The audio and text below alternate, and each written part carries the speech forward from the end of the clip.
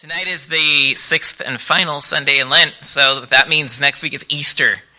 And I can't believe that, actually. It felt like we were crawling through Lent, and it's like, oh my goodness. I don't know how many of you were fasting extra or praying extra during Lent, or if you abstained from anything, but if you were, you probably felt in the first few weeks like, we got how much longer of this? But we're actually there. We're in the final week. We've got an exciting week of worship services before us, which we'll talk about at the end of the service. But for now, we'll look at Luke chapter 19. We'll be in verse 28. And this is the sixth Sunday. So this is also known as Palm Sunday. This is Palm Sunday. All right. So, Lord, when you looked at your disciples and asked if they too were going to leave like the crowds, Peter said, "To where else shall we go? You alone have the words of eternal life."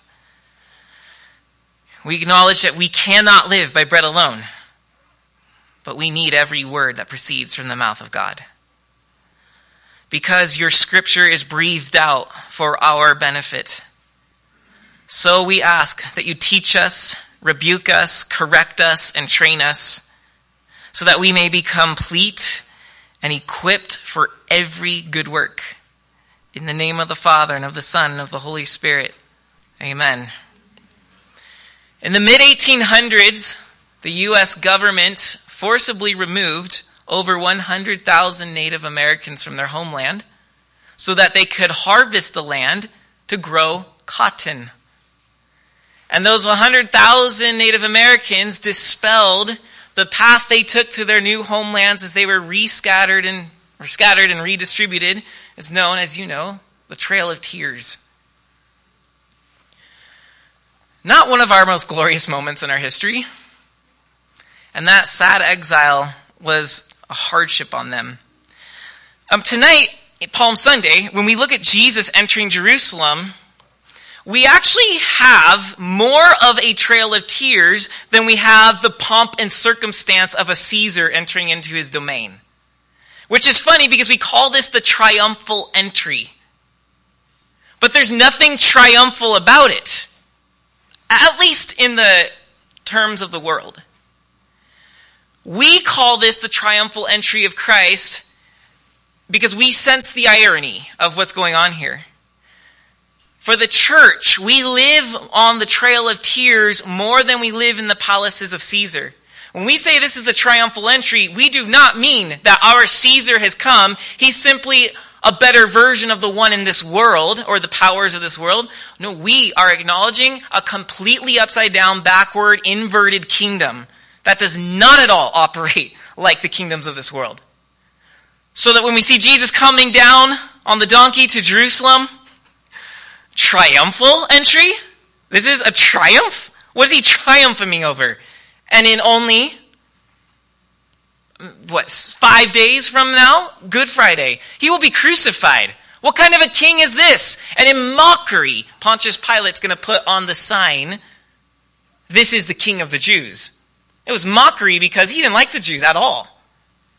And he wanted to make fun of them. This is the king they were waiting for. Look what happens when you mess with the Roman Empire. You can't take us down.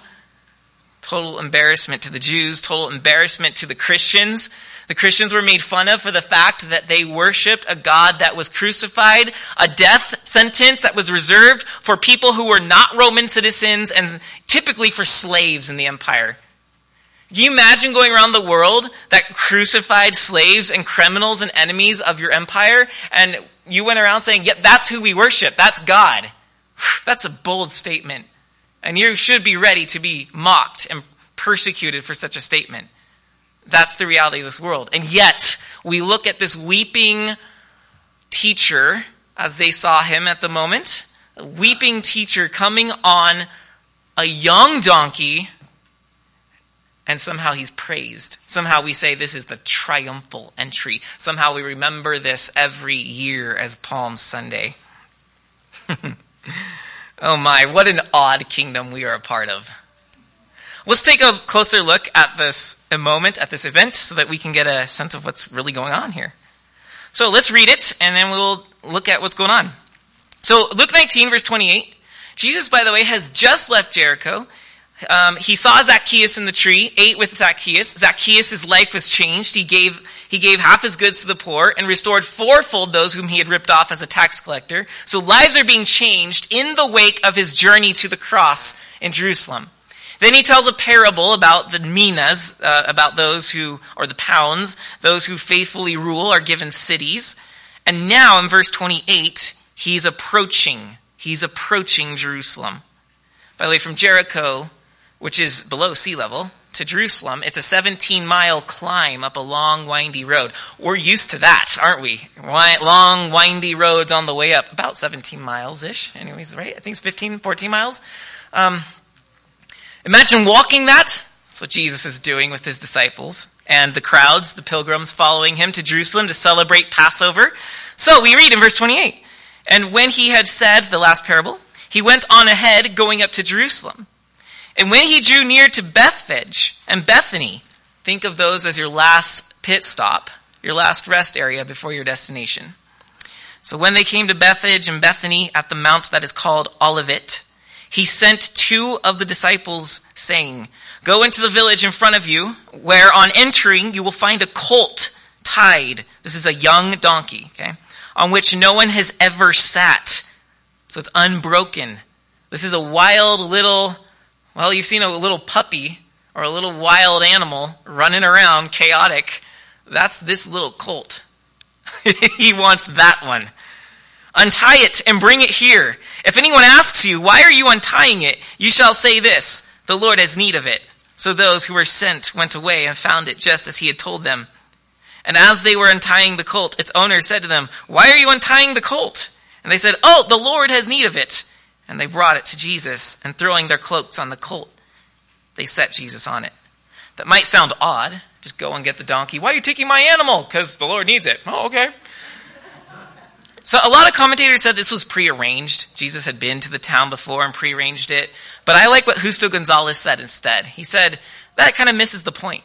The point is this, that there is a strange sense of an author controlling everything behind the scenes, because we're entering on a week, the Passion Week of Christ, where it will appear he's a victim of all these circumstances and hatred and evil. But in reality, the author working everything behind the scenes shows that he's a victor in the midst of the suffering.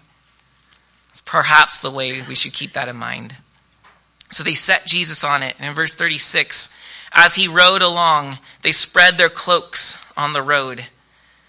Now, you would obviously pave and make the way for a king as he came. So this is a makeshift moment of peasants, poor peasants from Galilee. This is our Lord. This is our king. He's going to go rule Jerusalem. We gotta pave the way. So they're throwing their cloaks in humiliation and making the path smooth for him. And as he was drawing near, in verse 37, already on the way down the Mount of Olives. So Bethphage and Bethany are on the far side of the Mount of Olives. You don't see Jerusalem from there, but you go up, you hit the top of the Mount of Olives, and so when you hit the top, you see Jerusalem before you. And right in front of you would be the temple, because it was on the eastern edge of the wall. And you're arriving from the Mount of Olives, you're arriving to the eastern gate. And so there it is. And now it's before him, and they're making their descent down the Mount of Olives to Jerusalem. And so as they were drawing near, already on the way down the Mount of Olives, the whole multitude of his disciples began to rejoice and praise God with a loud voice for all the mighty works that they had seen, saying, "Blessed is the King who comes in the name of the Lord. Peace in heaven and glory in the highest." So their worship comes from Psalm 118. Blessed is he who comes in the name of the Lord. Peace in heaven and glory in the highest. It's not in Psalm 118. It must have been a spontaneous tagline that they added. Or perhaps, for all we know, it was something that they were used to singing on Passover. They did, by the way, read Psalm 118 during the season of Passover. Verse 39. And some of the Pharisees in the crowd said to Jesus, "Teacher, rebuke your disciples. How dare they worship you as a Messiah? Do you know how dangerous this is?" Jesus says, "I tell you, if these were silent, the very stones will cry out." Maybe the rocks around them, or maybe even the stones in the temple Wouldn't that be amazing? Oh, and by the way, Peter says in chapter 2 of his first letter, we are living stones being formed together into the temple of the living God. We are the singing stones. We get to continue the praises of Palm Sunday. Rock concert. Is that what you're trying to get me to say? I was resisting it, but now you made me say it. It's a rock concert. All right. Verse 41. I was like, I'm not going to say it. And then someone just said it. So. Now, verse 41 is when it gets really odd. And Luke's the only one who includes this little bit in his narrative. He says, when Jesus drew near and saw the city, he wept over it, saying, would that you, even you, had known on this day the things that make for peace. But now they are hidden from your eyes, for the days will come upon you when your enemies will set up a barricade around you and surround you and hem you in on every side and tear you down to the ground and your children within you. And they will not leave one stone upon another in you, because you did not know the time of your visitation. So this is our 6th and final series in Lent, Cruciformed. Cruciformed is the cross-shaped life. We're calling this one Triumph Through Tears, because this is the odd shape that Luke gives us about the cruciformed life, is that the triumphal entry of Christ is climaxed, it's accented with the weeping prophet. That this is where his triumph leads. He goes to Jerusalem, the city he's apparently triumphantly entering, and he weeps. He cries. What kind of a king? What in the world is going on? Peter, do you see this? Trying not to. What are we following here? Who is this? And what is this strange scene before us? So, we're going to look at two things here in this passage. First, we're going to look at the glory of God returning. Then we're going to look at the glory of God weeping. The glory of God returning, the glory of God weeping. So, the glory of God returning. That's what's happening. That's what's happening here. Whether the pilgrims who are praising his name know it or not, this is the long-removed glory of God returning to Israel. Okay, so here you go. The departure happened in Ezekiel chapter 10 and 11. There's 3 verses in Ezekiel chapter 10 and 11 which give us a 3-stage departure of the king's of God's glory. Now let me set the context for you. In the beginning, when God created the heavens and the earth, the Garden of Eden was the place where God and humanity lived together in harmony. We beheld the glory of God. We walked in the glory of God. We were probably clothed in the glory of God. But we sinned and fell short of that glory and could no longer dwell in the presence therein, so we were out of Eden. But God, in his mercy, pursues humanity, chooses Israel, and says, look, you build for me a tabernacle and a temple, and I, my glory, will dwell in your midst. And you will be my people to show the world that they can once again, like Eden, dwell with the glory of God.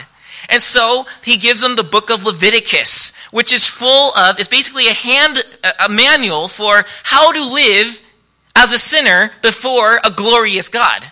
How to walk before his glory, so that you don't redo the whole sin and fall of the humankind again. Well, Israel doesn't obey the manual. They sin again and again and again. And finally, their idolatry and sin pushes, this is the way the Ezekiel describes it, they push his glory out of Israel. They push him out. And then they end up losing their kingdom and being scattered, most of them going to Babylon. That's called the exile.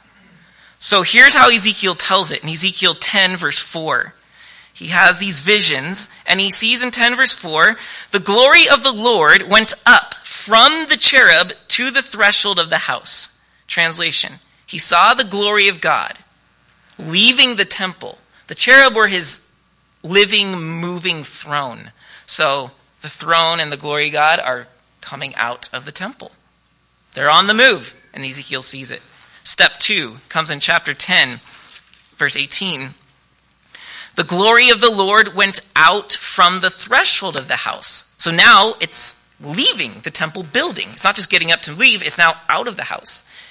And then later in verse 19, at the end, it says, and they stood at the entrance of the east gate of the house of the Lord, and the glory of the God of Israel was over them. So his throne and the glory now leaving the building, leaving the temple. Now they're going to leave the city altogether. Ezekiel 11, verse 23. And the glory of the Lord went up from the midst of the city and stood on the mountain that is on the east side of the city. What mountain is that? Have you guys been listening? Little pop quiz. What mountain is east of the city? Mount of Olives. The very mountain Jesus is now cresting and coming down and weeping as people are praising him and Pharisees are saying, silence your disciples. What do we see here? We see that the glory of God is returning on Palm Sunday. The glory of God that left because Israel's sin pushed him out, left over the Mount of Olives and disappeared, is now hundreds of years later. We're like, 600? Ezekiel would have seen this in before 586 BC. Now we're 30 AD here with Christ. This is practically 600 years later, the glory of God, which had never, by the way, there's no record in the Old Testament that when Israel came back to their land and when they rebuilt the temple under Ezra and Nehemiah's efforts to bring the kingdom back together, and even under the Maccabean chaotic period when briefly Israel was able to rule themselves until the Romans came and took everything over, in none of these instances did we ever see the glory of God come and dwell in the temple in Jerusalem. When they build the tabernacle in Exodus chapter 40, we see the cloud of the glory of God fill the tabernacle so that no one can go into it. When Solomon builds the permanent structure in Jerusalem, we see that the glory of God came in the cloud and filled the temple so that no one could enter it. But never do we see that in this temple in Jerusalem that Jesus sees, that the Jews see. God's glory is still departed because the people had not properly repented. They had not properly returned to God with their whole hearts, which God said they would have to do before he would return to them. Well, now, in the most strangest of images, that glory which departed over the Mount of Olives is coming back on this strange and quiet Palm Sunday. The glory of God coming back over the Mount of Olives in Jesus Christ. But who would have thought that he would have come riding a donkey and wiping tears from his eyes and uttering sobs in the midst of the psalms being sung around him? This is the glory of God returning? We knew it was coming. We didn't know what it would look like. Isaiah chapter 52, verse 8. By the way, this is the part of Isaiah right before it talks and prophesies Jesus' sufferings. Right before that's Isaiah 53. So right before the prophecy of his sufferings, Isaiah 52, verse 8 says this. The voice of your watchmen, they lift up their voice. Together they sing for joy. For eye to eye they see the return of the Lord to Zion, Jerusalem. Break forth together into singing, you waste places of Jerusalem. For the Lord has comforted his people. He has redeemed Jerusalem. What did Isaiah foresee? He said, the Lord will return to Jerusalem. He will return to Zion. Here it's happening. Isaiah said that the people will be singing. The watchmen will be shouting for joy. Here are the disciples and the pilgrims around Jesus singing and shouting for joy because the moment is happening. The God of glory is returning to Jerusalem and they're singing. And then the Pharisees say, stop this. But it must happen because the return is happening. Malachi 3 verse 1 told us more specifically, Malachi 3:1, that he would come to the temple. Behold, I send my messenger, that was John the Baptist. He will prepare the way before me. And then the Lord whom you seek will suddenly come into his temple. Here it is. We know what happens after he marches in on the donkey to Jerusalem. Verse 45 of Luke 19 tells us he goes into the temple. And suddenly he will come into his temple, and the messenger of the covenant in whom you delight, behold, he is coming, says the Lord of hosts. That's the second to last chapter in the Old Testament. The promise that he's coming and he will appear in the temple. They knew that this was coming. They did not know that this is what the glory of God would look like. When you and I think of glory, we think of Caesar on the throne with his majestic crown and the soldiers around him guarding and the hordes of treasure that have built his palace. And at the snap of his finger, his armies go out and obliterate any rebellions. And all these people come and pay homage to him and give him gifts and kiss his feet and his rings and all that whatever stuff. That's what we imagine when we think of the King of Glory. This is not how God defines the King of Glory. Very, very different picture. So is this really a triumphant return of God, of his glory? Compare what we see with Jesus with two images people of the time would have been very familiar with.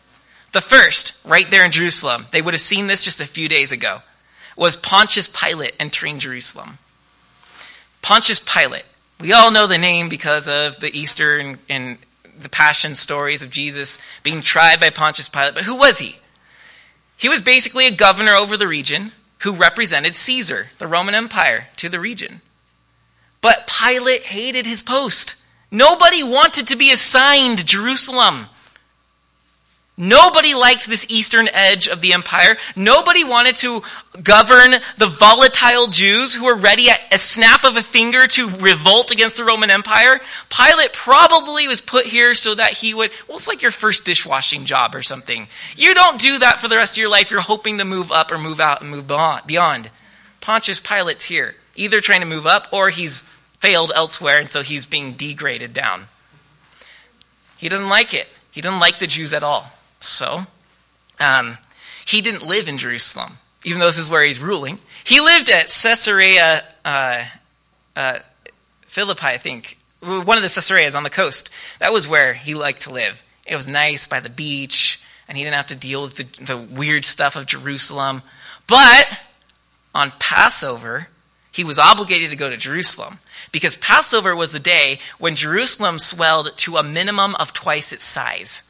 You got a city already crowded. You double it in one festival.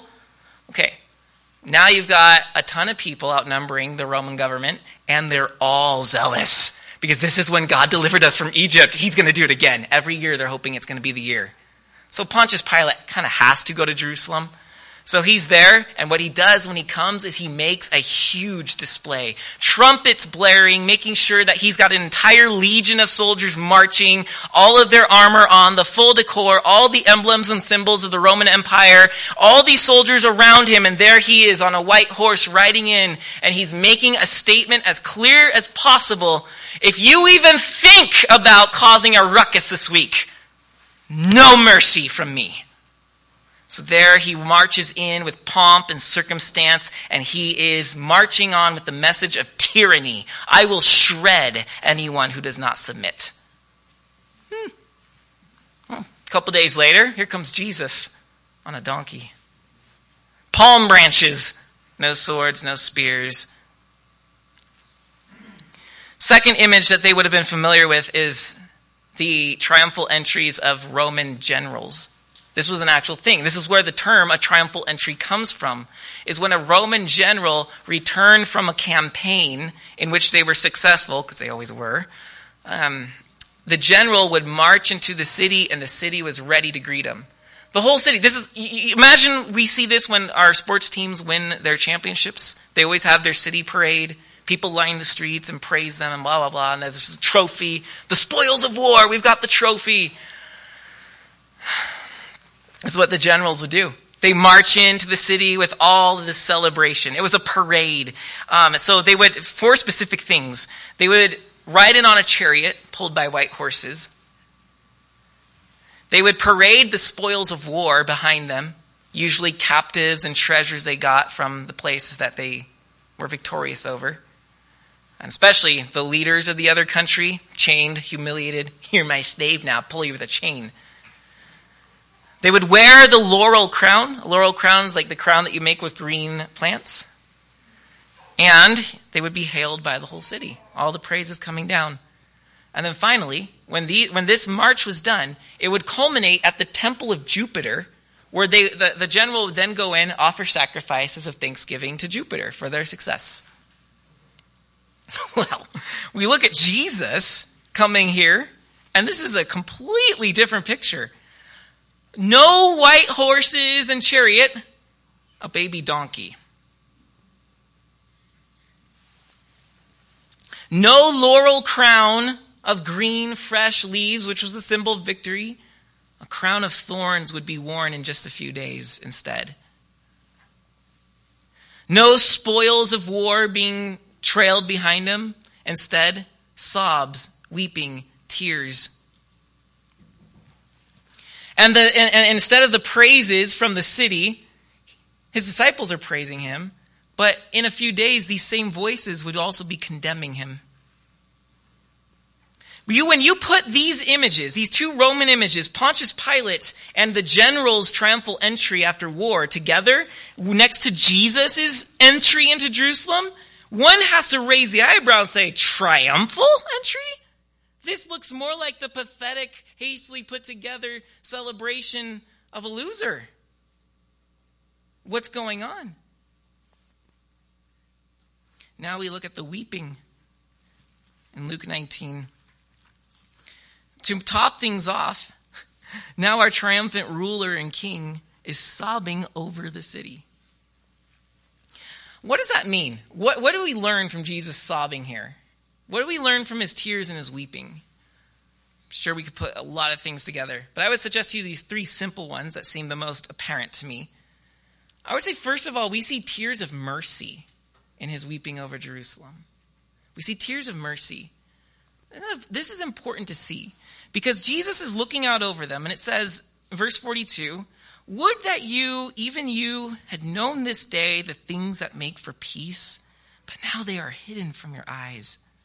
For the days will come when your enemies will set a barricade around you. And then he goes on and says that they're going to be destroyed. But in the end of verse 44, all this is going to happen because you did not know the time of your visitation. He's looking upon them and he sees that they're so blinded by their self-centeredness, by their own ambitions, by their sin, that their hearts really still haven't changed, even with the glory of God returning to them, that he weeps over it. We must understand that God weeps tears of mercy over us, not clenched fists and a jaw and veins popping in the neck because he cannot believe you did it again. That is not his heart. We must see that Jesus comes in as the weeping prophet with mercy so that we do not keep ourselves hidden behind our fig leaves in the Garden of Eden like Adam and Eve did. Oh no, he's upset. I'm just going to kind of tiptoe around church. I'm just going to kind of maybe every now and then say a prayer, but I'm not going to engage with this God. He's too dreadful. He hates me. He's upset with me. Upset? In the sense of one weeping over those who are lost, he's upset, but he is not angry. God weeps for us and what sin is doing to us. It hurts us, but it pains him so much more. And I don't mean that when I lie, I just stabbed God and that's why he hurts. Oh, because now I'm going to feel like, oh, I did it to you. Sorry. I mean, he's looking at how my lie stabbed me. And that if I continue down this road, the destruction it will bring upon me, and he's weeping over the misery that I am choosing over his mercy. This is what we see in the passage. He's weeping because the direction Israel's going is going to bring about their own destruction. He's not saying, well, because you didn't give me the triumphal entry I deserve, because you didn't do it better than Pontius Pilate got or the Roman generals, I'm going to crush you because you're not worthy. But that is the average human's concept of God. He is weeping because of the misery their path is bringing upon them. We must know Ezekiel 33:11, where God says, I have no pleasure in the death of the wicked. I have no pleasure in the death of the wicked, but that the wicked turn from his evil way and live. This is tears of mercy. Second, I'm getting ahead of myself. When he says there, there's still tears of mercy. When he says there, you did not know the time of your visitation. This is so sad. Why did they not know the time of their visitation? Why did they not understand that this was the return of the glory of God to them? Because the Pharisees were so consumed with how do we protect what we have that they could not see what was happening in front of them. The cruciformed life is not concerned with protecting what I have. The cruciformed life is willing to open the arms on the cross and say, all right, God, I surrender. Even if I lose what I'm trying to hold on to, I trust that what you take will be resurrected into something bigger and better. But the Pharisees don't live a cruciformed life. They're the ones who will crucify Christ to keep the life that they have. Rome has given us religious liberties. Don't rock the boat. That's their attitude. Don't sing praises. If they find out that Jesus is gathering followers and they're calling him a Messiah, do you know what Pontius Pilate, who just marched in with his legion of soldiers, will do to us? Tell them to stop. They're ruining everything. Justo Gonzalez had a heart-gripping quote on this verse. This is what he said. They, the Pharisees, are so afraid of what Rome might do, they cannot see what God is doing. Brothers and sisters, are we blinded to what God is doing because we're so concerned about what culture might do? We're so concerned about what Congress might do? We're so concerned about what the coronavirus might do? We're so concerned about what our circumstances might do that we cannot see what God is doing? We must never overlook the small ways, seemingly small ways that God is working. We overlook the donkey and the riding into Jerusalem because it's not triumphal enough for us. And yet we're concerned because of the other things that are happening, and we don't recognize that the visitation is right here in our midst. God is marching in on the donkey every day of our life. Maybe not coincidentally, Psalm 18 says, this is the day the Lord has made. Let us rejoice and be glad in it. Because every day God is visiting us. Every day he's riding on the donkey in a triumphal entry. But we're so concerned with don't rock the boat, keep the status quo, I don't want to suffer, that we miss it all. These are tears of mercy. He hurts that they are so blind to what's going on. Second, these are tears of solidarity. Tears of solidarity. The mind-blowing moment when God comes and reveals himself in human flesh, and instead of always keeping cool and living kind of above what humans, low lives live, I'm going to come to them, but I'm not going to be one of them. He weeps. God was not sheltered from the hardships of life when he came to us. He came to be one with us so that we could be one with God. That is the gospel. God became man so that man could be reunited with God. So he had to be completely us so that every part of us could be reunited with God. That means he wept. He wept at his friend Lazarus' tomb. John 11:35. We all know that. Shortest verse in the Bible. Jesus wept. We see in Psalm 34 that the Lord is near to the brokenhearted and saves the crushed in spirit. We see in Isaiah 53 verse 3, he foresaw that Christ would come and be despised and rejected by men, and he called him a man of sorrows, acquainted with grief. And now we see him here weeping.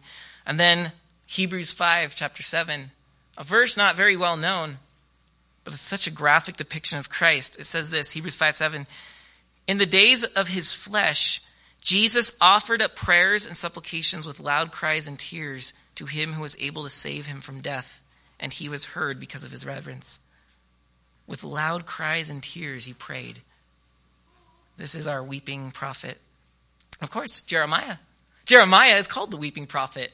7 times in the book of Jeremiah, there's laments where he's pouring out his anguish and saying, God, why didn't you just kill me at birth? He's so distressed.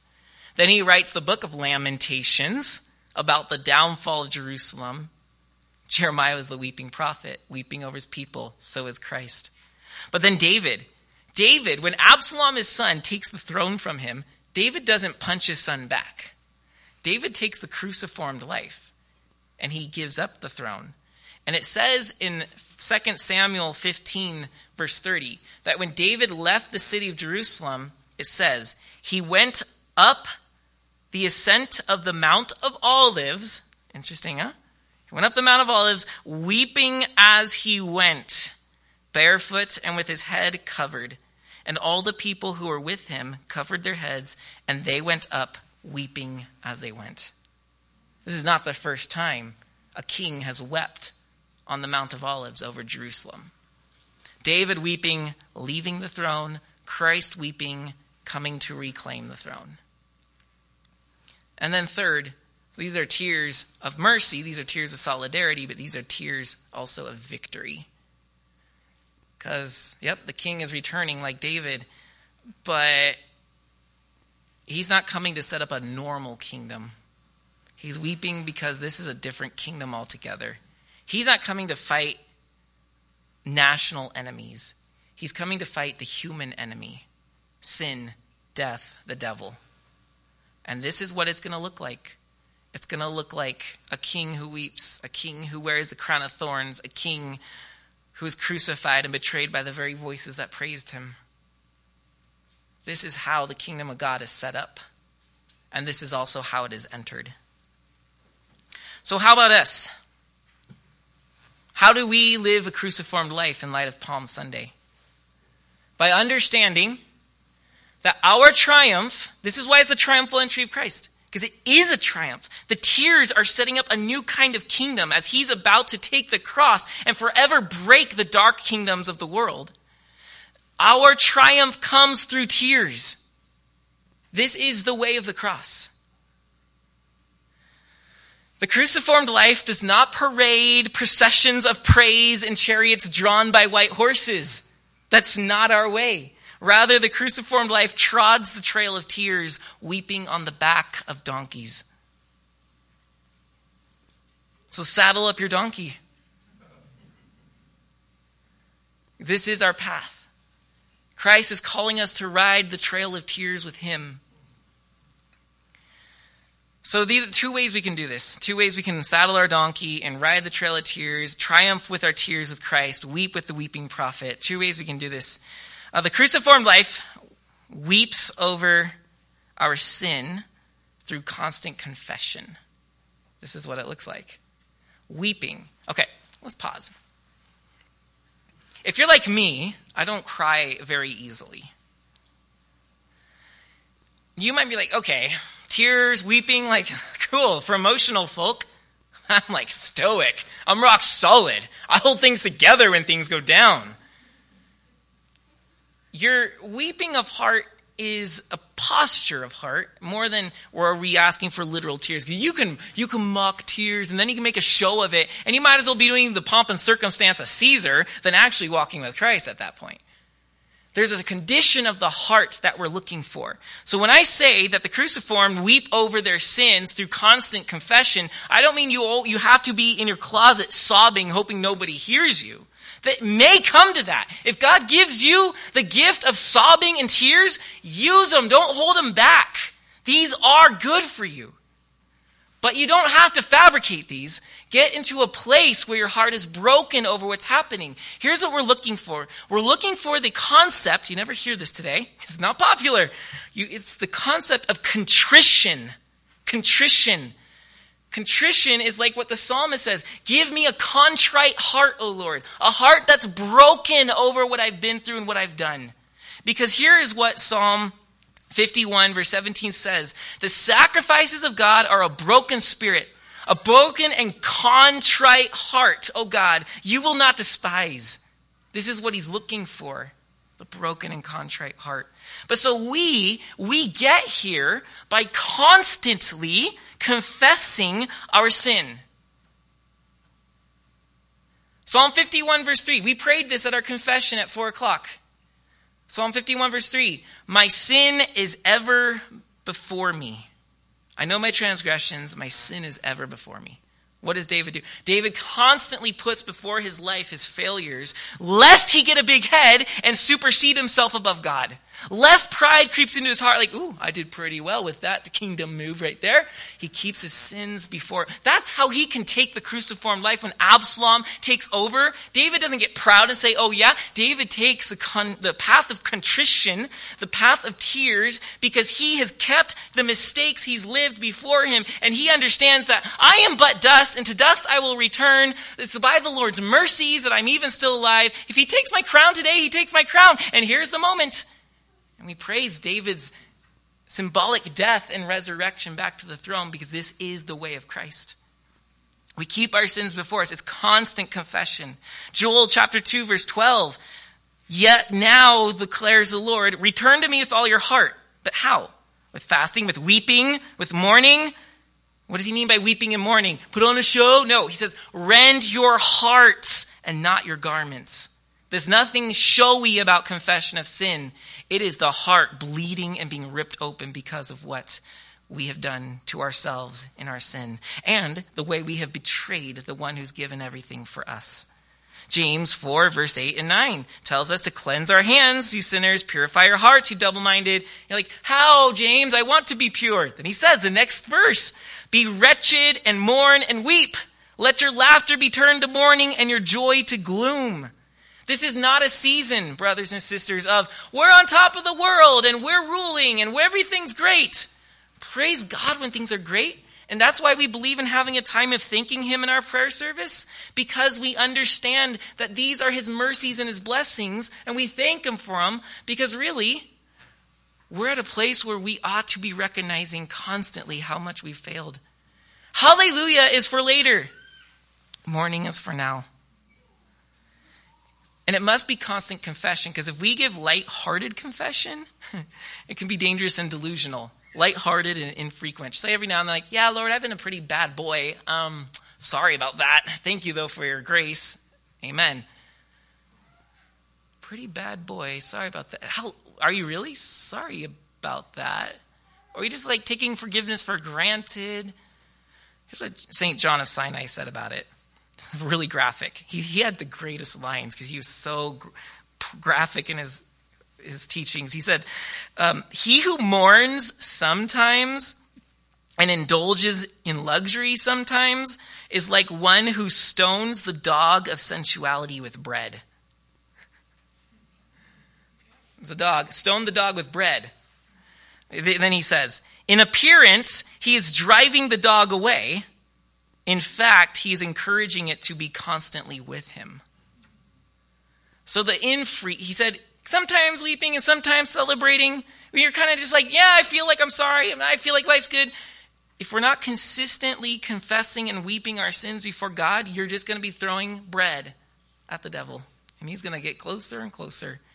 That's the way he put it. Keep our confession constant. If it's frequent and constant, then we reap two benefits. First, frequent and constant confession gives us purity. There's a prayer in the Orthodox Church which I stumbled upon, and it was just beautiful. Here it is. Grant me tears to wash the filth from my heart. What a prayer. So concise. Grant me tears to wash the filth from my heart. How different that is than, Lord, I'm sorry about all those things. And then we go back to life as normal. I'm not asking, nor is God asking, that we live in this droopy, weary life. Oh, Lord, we're miserable wretches all the time. No, yes, we celebrate and we understand laughter and we enjoy life. But underneath all of this is a never-ending recognition that our sin is before us and who we truly are without the mercies of Christ. Grant me tears to wash the filth from my heart. This then leads to the second benefit of frequent confession, and that's humility. The tears will then wash the log out of our eye so that we don't get obsessed over the speck in our brother or sister's eye. Humility. We've been praying at the end of our prayer service throughout Lent. We've been praying this. It comes from Saint Ephraim of Syria, but there's a line in it, and it says, "O Lord and King, grant me to see my own faults, and let me not judge my brother. For blessed are you unto ages of ages." Grant me to see my own faults. This is part of confession. This is why we confess. We don't confess to be forgiven. We confess to be purified and humbled. This is why we confess. We're putting ourselves in our proper posture. Second, so the cruciformed weep over their sins through constant confession. Second, the cruciformed weep over the world. As we weep over our own sins and see that we are no higher than anybody else, we can then freely weep over Jerusalem and over our city and our communities and the world. And oh, that we had this. Oh, that the church was a weeping Jeremiah, a weeping Christ, rather than an angry preaching, an angry preacher. That's what I'm trying to say. Just angry and telling what everyone's doing wrong and why our nation is going to hell in a handbasket. We say a lot of that, and great, yes, we've got great insight in what's going on, but brothers and sisters, the world doesn't need the angry preacher, it needs the weeping prophet. It doesn't need the whipping preacher. That's the word I was looking for. It needs the weeping prophet. We're so quick to grab the whip and say, see, whoosh, come to the church, whoosh, be forgiven, whoosh, we've got the message. And Christ instead comes to Jerusalem with tears. Yup, they killed him. This is the cruciformed way. This is what the world needs, is a church that is so humbled because of our constant confession that we're crying that others don't know the great mercy that we know. So we must remember the great famous verse, John 3. No, the verse after that. What is it? 2 people know it. For God so loved the world that he gave his only begotten Son. We know this. That whosoever believes in him shall not perish but have everlasting life. So get with it! But then Jesus says, I think Jesus is still speaking that verse. It's debated in the scholars if it's John or Jesus. But for God did not send his Son into the world to condemn the world, but that through him the world might be saved. Not to condemn. This is the place of the weeping prophet. This, brothers and sisters, is the church's role in the world. We are Christ riding the donkey. We are Christ weeping for the lost around us because we've properly wept for ourselves as well. So let's ride donkeys with Jesus, weeping over our sins and weeping over the world's sins. Let's weep now that we may sing hallelujah at the resurrection. For then God will wipe away every tear from our eyes. Revelation 21 verse 4. Because the kingdom of God triumphs not in weapons, not in tyranny, not in whipping, but in tears and weeping. Father, grant us tears to wash the filth from our hearts.